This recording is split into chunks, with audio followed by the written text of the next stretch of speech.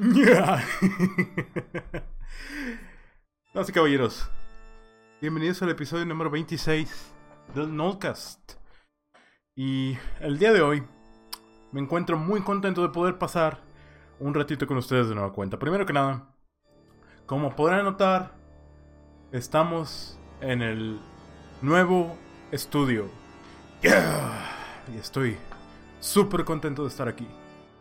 Resulta que últimamente se dio la oportunidad y ahora pues estoy en una nueva casa. Así que de aquí en adelante, la razón por la que me interesaba mucho levantar este tipo de estudio es porque esto va a mejorar sustancialmente la calidad de producción y la velocidad de producción también. Así que espero que no me extrañaron mucho, ¿sí? ¿Sí me extrañaron? En el Inter, en lo que no hubo episodios, porque estaba construyendo esto. Pero bueno, y resulta que viene la fecha, la tradición americana más chingona por excelencia. El Halloween. Noche de brujas. ¿No les parece gracioso eso? Noche de brujas. Y debido a eso, es momento de honrar esa tradición tan venerada con un especial de Halloween donde les voy a contar con historias de terror que me han pasado en el software.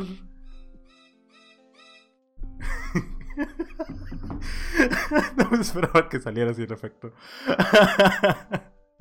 Bueno, resulta que ya tengo mis años en esta industria, ya tengo mis años en esta carrera. Es una carrera que, con sus altas y bajas, me ha dejado bastantísimas cosas, bastantísimo aprendizaje. Y que pienso que, aun cuando es bastante demandante de cierta manera, es bueno para el espíritu. Y he tenido mis tropiezos, he tenido mis errores. Claro que sí. Como todos. Malo sería que no dijera que he tenido ese tipo de errores en mi carrera anteriormente, ¿a poco no? Pero todo es una oportunidad de aprendizaje, en mi opinión. Así que empecemos desde hace 5 años atrás. En 2015 es cuando conseguí mi primer trabajo de programador. Y en ese entonces, ¿qué es lo más espeluznante que pasa en el software? Porque en el software lo que pasa es que, como es una disciplina donde realmente el campo laboral está tan competido y hay realmente tan pocos profesionales capacitados para operar, pues eso se presta entonces en la práctica, ya cuando estás involucrado en un proyecto que está generando dinero o que está en producción realmente, eso se presta a muchos excesos, vaya. En lo cual, yo digo que si uno está en circunstancias donde tiene que sufrir apuros, crunch, ir a trabajar fin de semana, ir a trabajar en días festivos, yo insistiría que eso es es una indicación de que hay problemas más graves de fondo, ¿no? No obstante, y de nueva cuenta, pero el jale es jale, el jale se tiene que hacer. No se le saca la vuelta al jale, vaya. Entonces, debido a eso he estado en bastantes circunstancias donde he estado en apuros bastante buenos que me han dejado enseñanzas. Que ¿Cuál es mi primera historia de terror? Los últimos 2 años que he estado en Seattle. A ver, entonces, ¿cuál es la primera historia que les quiero contar? El primer empleo que obtuve, por cierto, fue cuando tenía 16 años. Trabajo desde los 16 porque vivía en un hogar donde si yo no salía a trabajar, nadie más lo iba a hacer. Entonces, por mucho tiempo fui la principal persona que proveía para mi hogar. ¿Y qué es lo que pasa a los 16? Que tu campo laboral realmente no está muy bien definido, ¿no? Realmente estás trabajando en un empleo de cuello azul, o estás trabajando en un empleo de medio tiempo, o estás trabajando en un empleo temporal. Porque a esa edad, seamos francos, la mayoría de los jóvenes en el mundo moderno están estudiando o están apenas haciéndose de planes o están viendo a ver qué cotorreo va a venir. Y entonces, pues entre tal y cual cosa, eso me llevó a trabajar en la industria del call center. Las luces. Ah, caray. Ok, pero entonces, call centers. Los call centers son buenos lugares para trabajar. De cierta manera. Digo, puedes usar un poquito tus habilidades cognitivas porque resulta que en ese entonces ya sabía hablar inglés. Un día me di cuenta cuando estaba en la primaria que simplemente lo sabía. Simplemente lo sabía, no sé por qué, pero si veía la televisión y veía algún contenido que estaba como que escrito en inglés, empezaba a formar como que esa equivalencia entre significados, nada más intuitivamente. Y fui desarrollando mi habilidad poco a poco, poco a poco. Y a los 16 ya era capaz de sostener conversaciones fluidas. Bueno, entonces, en el call center, me acuerdo que, pues, trabajé en un call center del centro de Monterrey que se llama Teleperformance. Mucha gente trabajó ahí, de los que estén escuchando eso, y mucha gente va a conocer cómo es ese rubro. ¿Realmente estás trabajando con puros estudiantes o con homies que fueron deportados y que no tienen ninguna otra manera de buscar empleo en México? Andan todos llenos de tatuajes y todos malandros y todo así.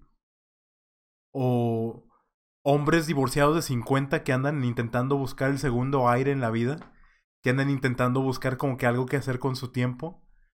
Y también hijas de padres ricos que andan buscando qué hacer con su tiempo, cuyo padre la metió a trabajar pues para que se eduque, ¿no? Para que obtenga ética laboral. Y la tipa está ahí de diva, ¿no? Como que, oh, yeah, because I'm gonna aprovechando sus cursos de inglés bien pagados de seguro, ¿no? Digo, no hay nada, no hay nada malo por todo eso. No se trata de hacer el profiling. Se trata de que esa mezcla de personalidad lleva semejantes desmadres, ya semejantes cosas. Pero lo más espeluznante de todo ello es que me acuerdo que originalmente mi recibo salarial de eso era nada más de 4,000 pesos al mes.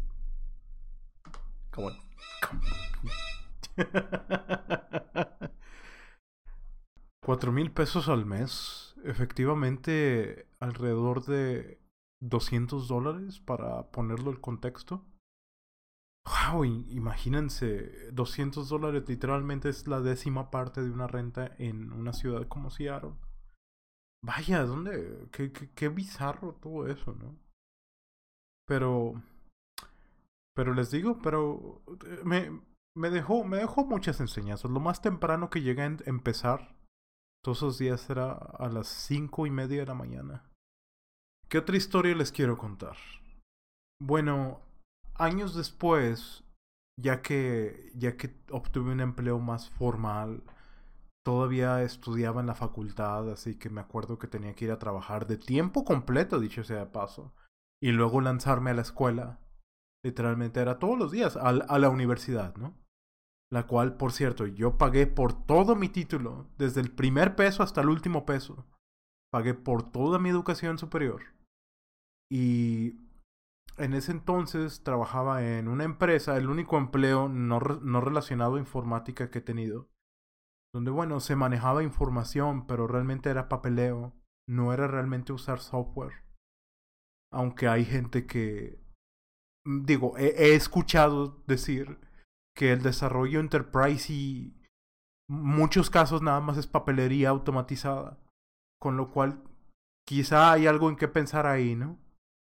Pero me acuerdo que en este entonces, bueno, pues conocí a un amigo. Y era esa época en la que todos traían ganas de hacer una aplicación. Porque así como la silla de PVC es una derivación de N grados de la silla de Luis XIV, bueno, pues como en 2009 o 2010 fue cuando el Big Tech al fin se cimentó como una influencia cultural masiva, donde ya le llegó al populacho las historias de es que tal o cual desarrolló una aplicación por medio de tal y tal y tal, y emprendió un negocio. Y el negocio explotó en tamaño y en popularidad y en dinero, ¿no? Y entonces, pues, hubo una época en la que todos y su abuela querían hacer aplicaciones. Afortunadamente ya salimos de esa época y pienso que estamos a punto de salir de la época en la que todos quieren estudiar programación porque ven las cifras en el salario. Tu corazón debe estar como que en el lugar correcto para buscarlo. Debe estar en el lugar de que te interese aprender y te interese constantemente mejorar como para integrarte en la industria, porque tienes que seguirte educando todos los días, todos los días.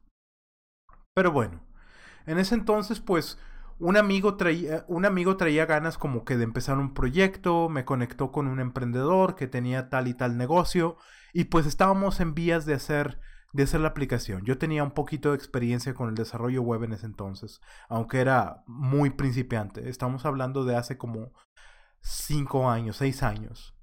Entonces, en ese entonces, pues me invita a su casa para que empecemos a programar, para que empecemos a rebotar ideas y todo muy bien. Pero voy a su casa y está su primo. Imagínense que su primo es un personaje como... Imagínense como salido de Breaking Bad, como los pelones de Breaking Bad, ¿no? Los enormes. Musculoso y lleno de tatuajes como el del cartel de Santa, como babo. Lleno, inclusive con la misma actitud y con los mismos modismos y así, ¿no? Y pues el güey anda ahí en su rollo. Entonces en lo que estamos trabajando, pues estamos platicando de tal o cual cosa.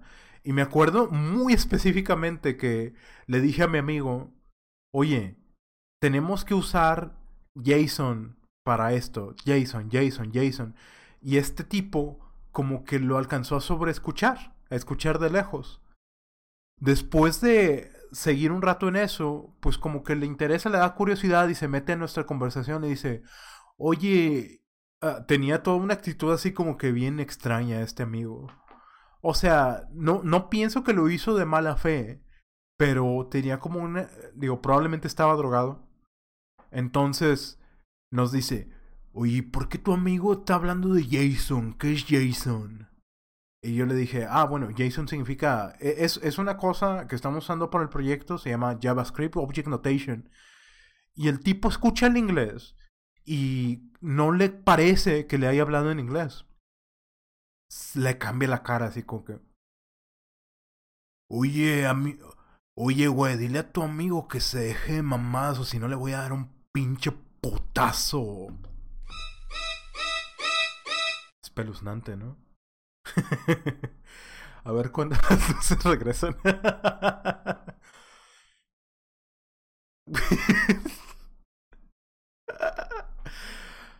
Y digo, no pienso que me paralizó ni nada, solo que fue bastante chocante de repente estar en esas circunstancias donde alguien como que está a punto de ponerse en serio, ¿no? Como que está a punto de ponerse pesado y es como que, caray, esto no me lo esperaba. Y yo nada más le hablé. De lo que me he dado cuenta a lo largo de los años es que si una persona si una persona se enoja por ese tipo de cosas, ¿no? Si una persona se enoja porque le hablaste en inglés o porque dijiste algo que no les pareció. Digo, cada quien tiene sus razones. No significa que necesariamente sean haters ni nada. Inclusive los haters no me conciernen. Pero, pero al mismo tiempo no hay que juzgar cuando alguien tiene ese tipo de reacción porque pues quizás se sintió mal porque no entendió esas palabras. Quizá fue mi error hablar con ese tipo de términos, asumiendo que todos lo conocen, cuando no necesariamente lo conocen. Entonces es una cuestión de empatía, ¿no? No es ninguna cuestión de agresión ni nada. Pero bueno, esa es otra historia que me ha pasado. Me han pasado semejante sarta de anécdotas. He vivido tan divertida, una vida tan divertida todos estos años. Sobre todo estos últimos 2 años, espérense que lleguemos a ese periodo. Espérense que lleguemos a ese periodo de mi vida. Porque, Ahora, después de eso ya obtuve un empleo en una empresa que hacía clubes de suscripción. Por ejemplo, digo, me cuentan, porque yo realmente no conozco esas cosas, ustedes las conocerán quizá, pero me cuentan que en ciertos tipos de sitios con cierta orientación, a veces te ponen un intersticial con un... Y hay muchas empresas que se dedican a hacer el backend que procesa las suscripciones. Agarra el número de teléfono o agarra el ID de navegación, porque cuando estás navegando, digamos, en 3G o algo así, en los headers estás mandando la información de Telcel o de lo que sea, ¿no? Pero entonces, pues, yo trabajaba en una empresa que hacía un producto donde le vendían aplicaciones por medio de billing al celular a las personas. Y me dio mi primera entrada al mundo laboral en la programación, ya de plano en ingeniería de software. Pero de repente se ponía bien pesado ese trabajo, de repente sí era darle un poquito de tiempo extra. Aunque sí me gustaba, pero se vició muy rápido.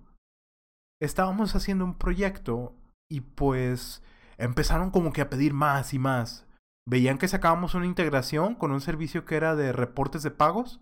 Ah, bueno, pues entonces vas a integrar 2 servicios más. Entonces vas a hacer una pantalla de reporte. Bueno, vas a hacer 2 más, vas a hacer 3 más, vas a hacer... Y llegó un momento donde simplemente pues mejor empecé a aplicar a otra empresa y me dieron otro trabajo. Entonces pues anuncié que ya me iba a cambiar de trabajo, ¿no? En eso el manager me agarra, me lleva para afuera al pasillo, ¿no? Y me dice, pues mira, todavía faltan cosas de integrar. No sé qué estás pensando con dejar el trabajo así en medias. Si tuvieras tu trabajo, ¿cómo calificarías tu desempeño del 1 al 10? Ahí, viéndolo en retrospectiva, debí de haberme dado cuenta que esos ya eran indicios de la sociedad del desempeño. La sociedad del desempeño en la que vivimos. Y entonces, no me acuerdo qué le respondí porque la verdad estaba entre, caray, ya voy a tomar el otro empleo, ya no quiero preocuparme con esto. Estimo que le dije, no, pues yo estimo que un 9, un tal. Y es como que, bueno, pero ¿no piensas que te puede ir mejor? ¿No piensas que puede hacer algo mejor? Como que intentando hacerme shaming para sacar trabajo, ¿no? Entonces, no, termina la integración ya. Y amigos y amigas, definitivamente si tienen un equipo de programadores, un equipo de lo que sea, no necesariamente informáticos. Digo, yo sé que uno como manager tiene su tarea de hacer que el trabajo se cumpla, pero eso es justificante de hacerle mind games a la gente, creo que no, ¿no? Pero les digo, pero al menos aprendí en ese entonces. Después de eso conseguí un empleo. ¿Cuántos empleos he tenido en mi vida? 1, 2, 3. Muchos, muchos. Demasiados para contar esas. Pero pienso que la industria de cierta manera promueve eso de los cambios del movimiento horizontal. Porque es la mejor manera de buscar promotions o mejores ofertas laborales, así. Pues después de eso, ¿qué más? Me acuerdo que me entrevisté decenas y decenas y decenas de veces para aplicar a una empresa de outsourcing en Monterrey. En serio, fueron un chingo de entrevistas, un chingo. Y al final me contratan en una empresa de outsourcing muy grande en Monterrey. Una empresa de outsourcing muy grande que es bastante bien conocida. En su tiempo fue muy buena oferta laboral. Y aparte, pues tienen como que todo este modelo de negocios de que pues vas a trabajar de cerca con clientes de Estados Unidos, eso te va a dar experiencia, eso te va a dar trasfondo, y etcétera. Ya después de entrar yo me di cuenta que pues hay toda una sarta de estratagemas. No hundemos en eso ahorita. Como en todo lo hay, vaya. Porque para que sea negocio redondo tiene que haberlo. Y pues teníamos un equipo donde teníamos un team lead que era una persona que estaba trabajando en Denver. Esta persona pues se llevaba con el equipo de México de buena fe y estaba coordinándolos y estaba trabajando con nosotros y todo. Y el proyecto estaba entregando y así. Aunque me di cuenta que nos ponían actividades y nosotros entregábamos cierto producto y ese producto realmente lo desechaban. Realmente no lo usaban en el proyecto final, en los servicios. Les digo, hay estratagemas en todo, pero no se dejen, amigos. Siempre recuerden que lo que contribuyen y lo que hacen y lo que saben vale. Y si alguien dice lo contrario, no se dejen. Pero bueno, entonces esta persona, pues estábamos trabajando en un lugar y me acuerdo que mi equipo, éramos desarrolladores de Java y estaba trabajando con un Alejandro, con un Alberto y pues mi nombre es Alfredo, ¿no? Uno de mis dos nombres, porque para la audiencia que está escuchando, no necesariamente en México. En México es tradición que tienes dos nombres, como que un middle name. Aunque no se conoce como un middle name. Simplemente tienes dos nombres y el apellido paterno y el materno. Lo cual me ha llevado a muy interesantes circunstancias. Escribiendo mi nombre en formularios aquí en Estados Unidos, ¿no? Muy chistoso se pone. Entonces, um, pues trabajaba con Alejandro, Alberto y yo soy Alfredo. Y pues esta persona me di cuenta como que pues se le hizo fácil. Y empieza a decirnos, porque nos llevaron a visitar al equipo a Denver, Knowledge Transfer, que es lo que le dicen, ¿no? Y entonces en lo que voy a visitarlos, pues estamos ahí y el tipo como que se quería hacer ver muy carismático. Y le dice a la gente, pues aquí tenemos a Alejandro, Alfredo y a Alberto. We got the A-Team. We got the A-Team here. Tenemos al A-Team. Y es como que, ok. Y entonces, y pues imagínense estar bajo ese tipo de prejuicios, ¿no?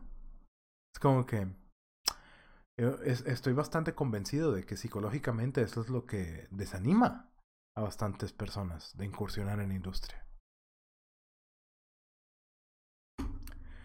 ¿Coincidencia será sí o no, damas y caballeros, que 2 años después entré a trabajar a un equipo donde, siendo José, porque mi nombre es José Alfredo, siendo José, entré a trabajar con un Juan, un Jesús, un Jorge.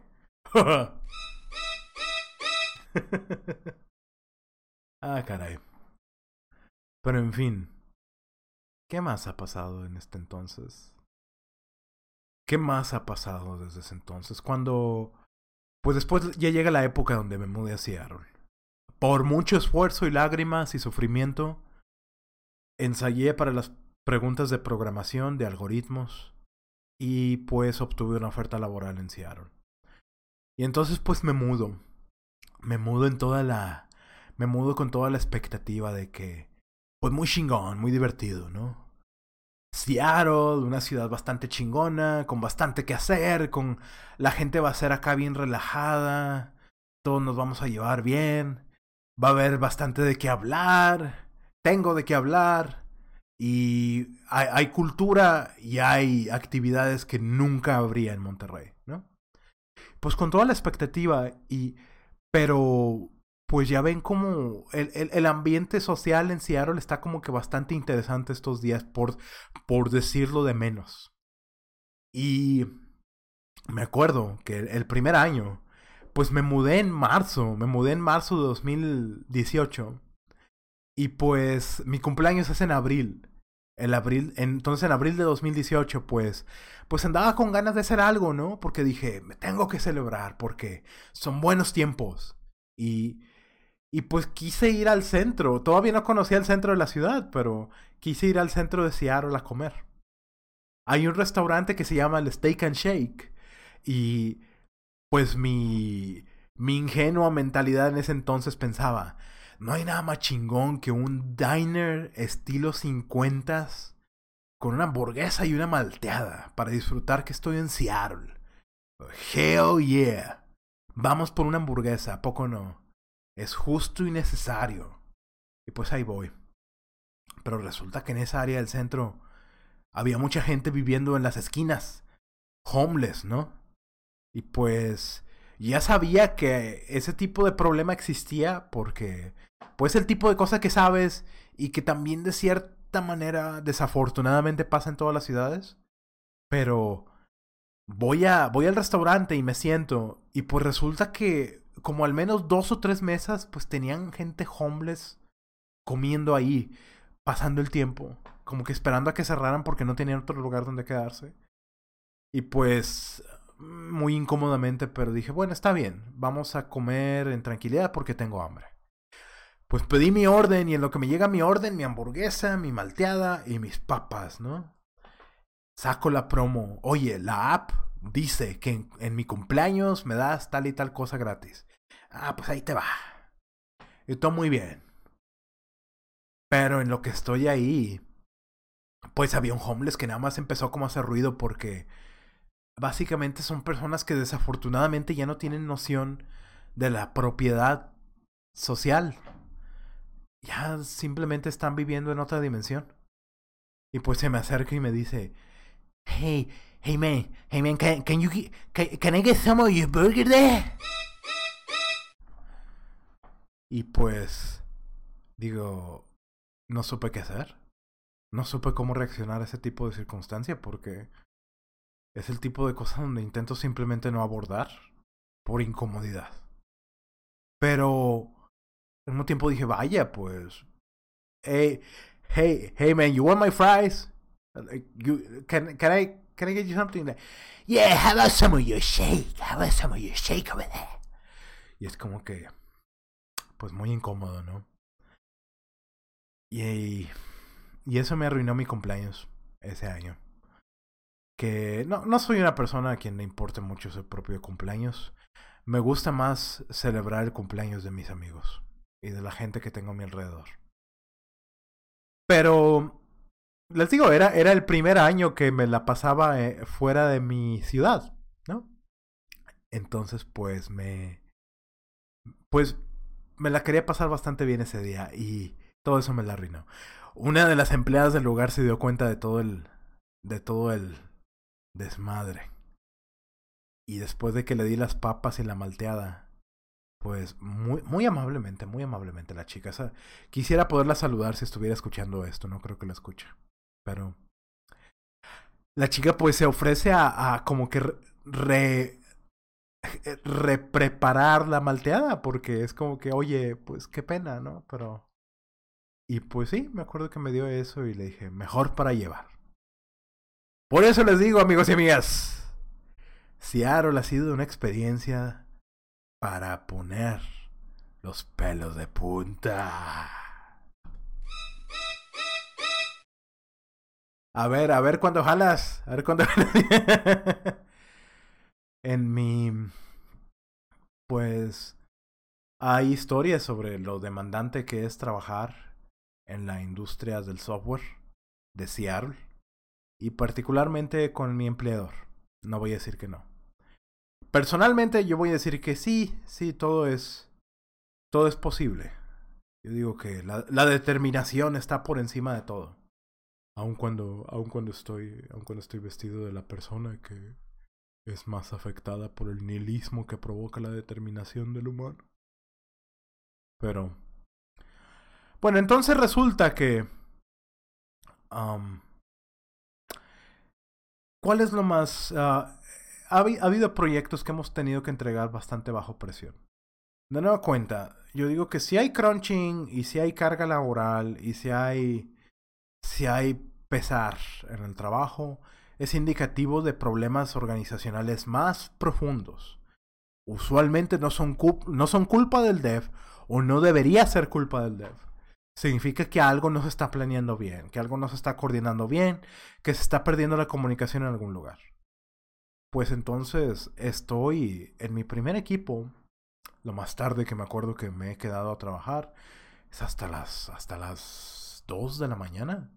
En algún momento llegué a salir a las 2 de la mañana haciendo pruebas de integración, pueden creerlo. Pruebas de integración en Java. Y luego entonces, pues, ¿qué es lo más espeluznante que me ha pasado ahí? ¿Qué es lo más espeluznante que me ha pasado? Bueno, pues, decidí unirme a un equipo que está más trabajando como que en la capa de infraestructura. Y lo que hacemos es mantener una red interna para hablarle a los servidores de EC2. ¿No? Trabajo muy recompensante de su propia manera, pero con sus altibajos. Y pues entonces entregué un proyecto, pero hay una barra hay un bar que te ponen de la estabilidad operacional del servicio. Y pues resulta que mientras no se cumpla esa bar, tienes que pues seguir trabajando, refinando el sistema. Entonces eso significa que por una cantidad sustanciosa de tiempo fue el único on-call responsable de un solo servicio que estaba operando en producción en 16 regiones geográficamente distribuido y bastante susceptible a problemas. Significó que por 6 meses, entre los cuales también hubo increíble y enorme cantidad de estrés por muchísimas otras cosas que pasaron en la ciudad, fue el único responsable de ese servicio, recibiendo pages, recibiendo cuestiones a las 2 de la mañana, a las 3 de la mañana, en cualquier momento. Entonces, las historias de la carga laboral son verdad.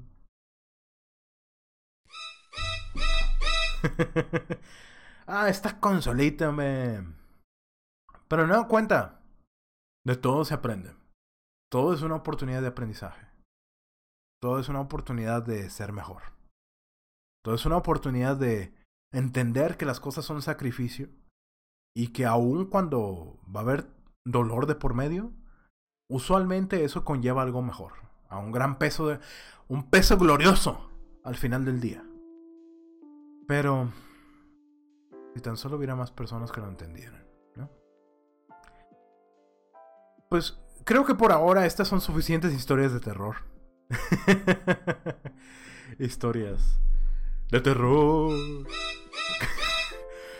Y literalmente, probablemente este es el momento donde ese chiste deja de ser gracioso. Así que gracias por unírseme en este episodio 26 del Nolcast especial de Halloween.